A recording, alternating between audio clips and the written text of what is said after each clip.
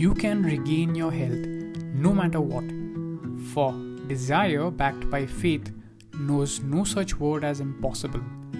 Hi, this is your host Arjun. I'm a functional medicine practitioner and I'm here to motivate, uplift, and empower you along with sharing proven and practical solutions that'll help you regenerate your health so that you can step up to a whole new level of more joy, peace, success, and align with your higher vision.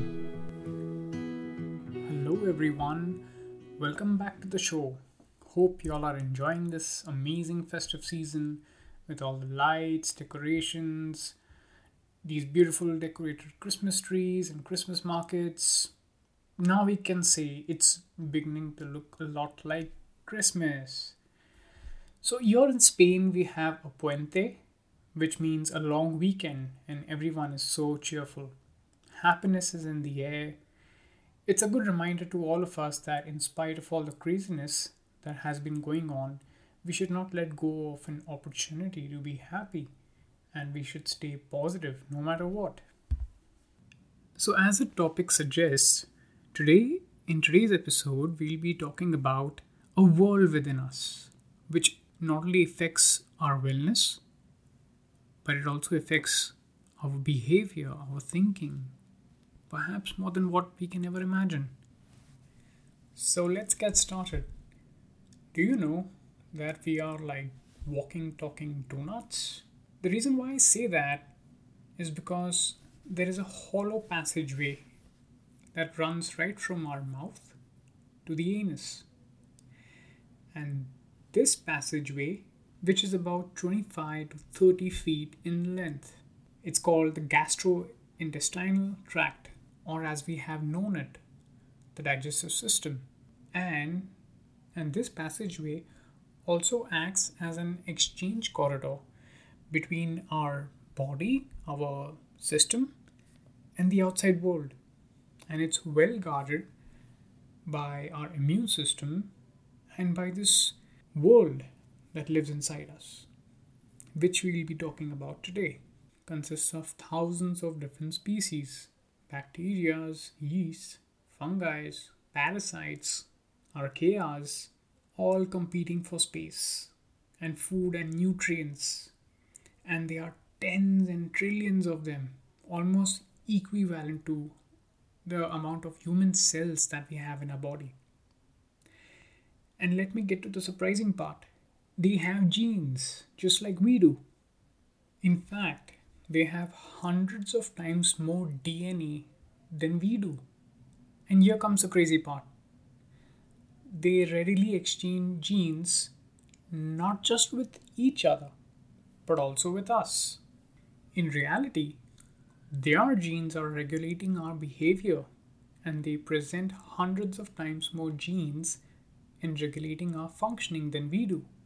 Along with that, their metabolites also affect our body, and it's a part of how the microbiome thrives and enables us to be in a state of wellness as well.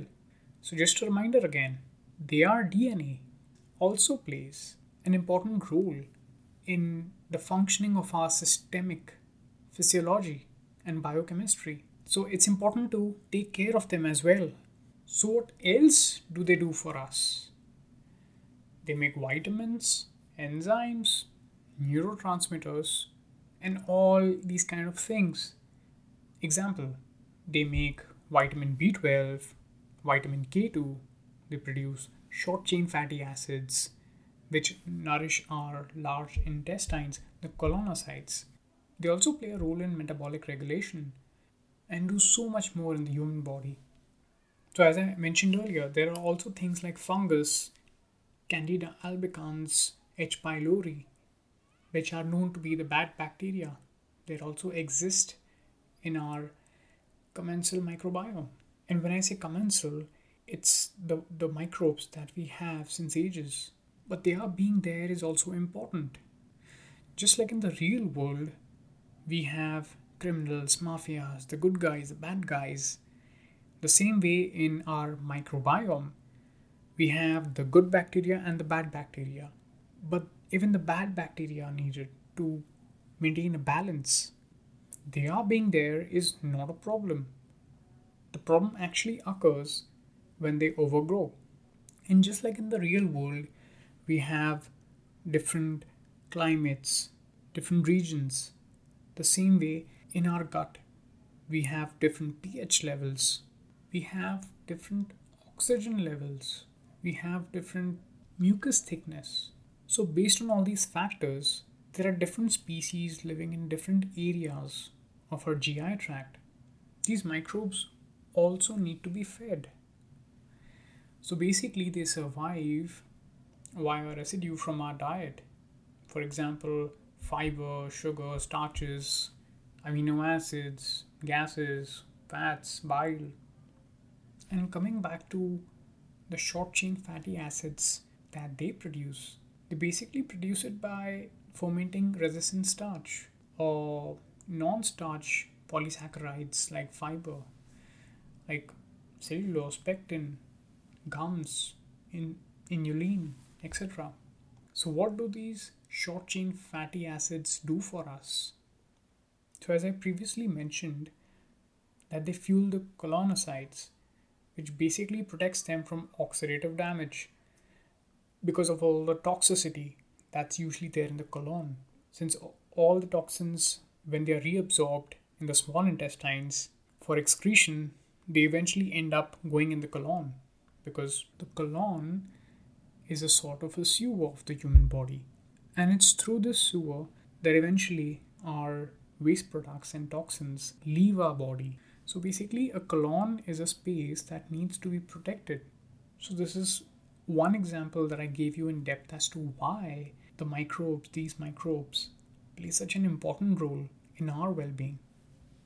These microbes also affect the rest of our body and our behavior. And if you're wondering how that happens, then let me tell you about the vagus nerve. Vagus is a word derived from the word vagrant, which means wandering far.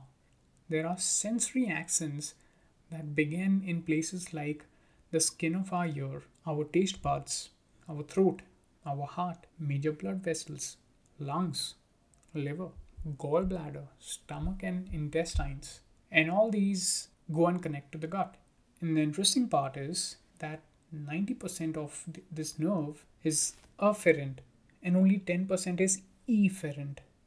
What that means is that 90% of the signals are going from the gut to these rest of the places which I mentioned, and only 10% of the signals are being received by the gut. So imagine whatever we eat, whatever is coming inside our gut, our GI tract, that information is being received by these species, by the microbiome. And based on that, they are sending a response to the rest of our body. So, this network is also known as the enteric nervous system. And another piece of information that you might find really surprising is that the enteric nervous system is actually our first brain, since it comprises more than 100 million neurons. The enteric nervous system is also responsible for making more than 90% of the body's serotonin, which has an impact on the central nervous system serotonin as well. And if you're wondering what does serotonin do, it's actually responsible for sound sleep, pain regulation, and a balanced mood.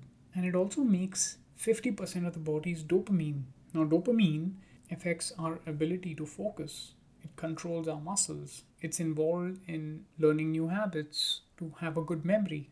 All of this, in short, is actually influenced by the health of our gut. And any issue in the gut, like dysbiosis or presence of endotoxins, lipopolysaccharides, and other gut-generated inflammation, can all contribute to neurological issues such as anxiety and depression. And the gut also has a major role to play when we speak of immunity. A good, balanced, diverse microbiome helps to keep our immune system primed. So basically, it's not overreacting or underreacting. And what happens when our immune system overreacts? We face things like allergy, asthma, arthritis, and other autoimmune illnesses. And what happens if the immune system is underreactive? or non-responsive, they get things such as cancers. We can just sum it up and say that over two-thirds of our immune system actually lies in the gut. And now shifting our focus to the intestines. As you know, the small intestines is where all the nutrition from our food is absorbed, and to some extent in the large intestines. So for this to happen, the lining of the small intestines, or we can also call it as the epithelial lining, it's semi-permeable. That means there are some gaps which allows the nutrition to be absorbed by our systemic body. And problem occurs when these gaps start widening. And why does this happen? Because of factors related to stress and toxins. And when this happens, a lot of our undigested food, perhaps toxins, and a lot of other things seep out and go into our bloodstream, reach our bloodstream. We get inflammation. That's where our immune system gets overwhelmed. So I have just given you an overview, or just like basics of what the gut is, what this world inside the gut is, how it operates, what it does for us. And there is so much more. So I hope that you now understand that why that disease most likely begins in the gut. So now that we know and understand the importance of the gut and our microbiome, what are the things that we can do to take care of it? Apart from having whole natural foods, like I always say, there are additional things that we can do. First thing, please don't keep munching on foods all the time. Give your GI tract some rest. It's always good to have times of fasting. That does not necessarily mean that you have to go without eating food 24 hours, 36 hours. Though doing that once in a while is good, but that again is altogether a different topic. So what I mean to say is, for example, let's say you finish having your dinner at around 7 p.m. or 8 p.m. and then the next morning you wake up, you can have your breakfast perhaps 2 hours after waking up. So that'll kind of give you ample of time. As a general rule, it's always a good idea to have these fasting periods between, let's say, your breakfast and lunch, between your lunch and dinner. Secondly, bone broth. It's very nutritious. It's really good for the gut. Point number 3, have fermented foods. Again, this is a general rule of thumb. For some of y'all, that really might not work out well, but then that's because of some other underlying factors. Things like kimchi, or probably you can really enjoy drinks like kombucha, pickles, sauerkraut, yogurt, etc. Point number 4, and very importantly, change your oils. Please don't have seed oils and other vegetable oils. Firstly, they are not even derived from vegetables. So have cooked with oils like coconut oil, which I also personally use, or tallow, lard, derived from grass-fed sources. For light sauteing, you can use olive oil. You can also use avocado oil, but I generally find the taste too strong. And at times, it's really difficult to get pure avocado oil. You can also use clarified butter. If you're also, once again, sauteing, you can use butter, grass-fed butter. Believe me or not, the oils that you use really can make or break your health. Point number 5, if you don't have enough veggies and fruits, I'd encourage you to you can start slowly and gradually and steadily increase your intake. Try and increase your exposure to nature, to rural environments, exposure to pets. Try growing your own foods, your own fruits and vegetables if possible. Point number 6, and most importantly, don't stress out. Believe me, things like even ill feelings and things like violence, distrust, trauma can really affect the gut as well. Like I said, the gut and the brain are connected. And as a reminder, when you are eating in a stressed state, that's really going to affect your digestion. It's in fact going to break your digestion. That'll result in a lot of perhaps undigested food, which might give rise to gut dysbiosis, basically bacterial overgrowth, or perhaps overeating. Point number 7, where possible, limit your antibiotics and antifungals. But what I'm saying is, don't just pop in a pill for every small little thing like headaches or stomach aches, but do follow your doctor's advice. So I guess that's it for today. Like I said, this was just a basic overview to give you an understanding of what actually is the gut and what is the microbiome and how it has such an important role to play in our lives, in our wellness, in our behavior. So with that, take care, be healthy. I'll see you at the next episode.